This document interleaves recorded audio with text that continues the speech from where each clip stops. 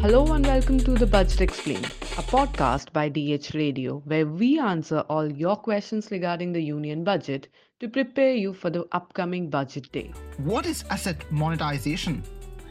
Asset monetization is the process of creating new sources of revenue from the government by unlocking the economic value of unutilized or underutilized public assets.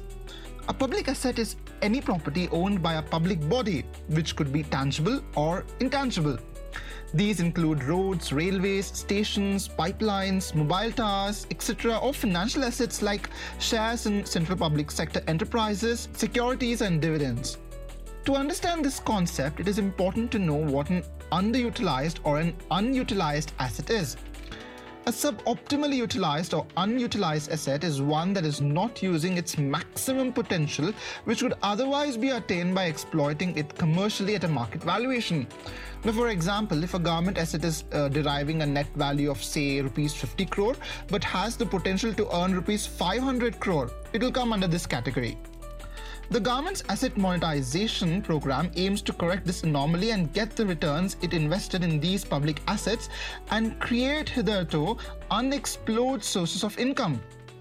It has been the centre's efforts to attract the private sector in this process to help explore the real asset value through business ideas and technology. Experts deem asset monetization as an effective way to generate revenue for the government, but believe that it is still hugely untapped. The government does not need to sell assets, and it does well to protect assets which give healthy returns. This process is only to innovate and enrich an asset which has largely been unresponsive in terms of revenue. Reports suggest that Finance Minister Nirmala Sitharaman's budget will set a more aggressive divestment and asset monetization program in financial year 2022, as it needs to raise funds to meet heightened expenditure this year. For more coverage on Union Budget 2021, log on to DeccanHerald.com or download the Deccan Herald app.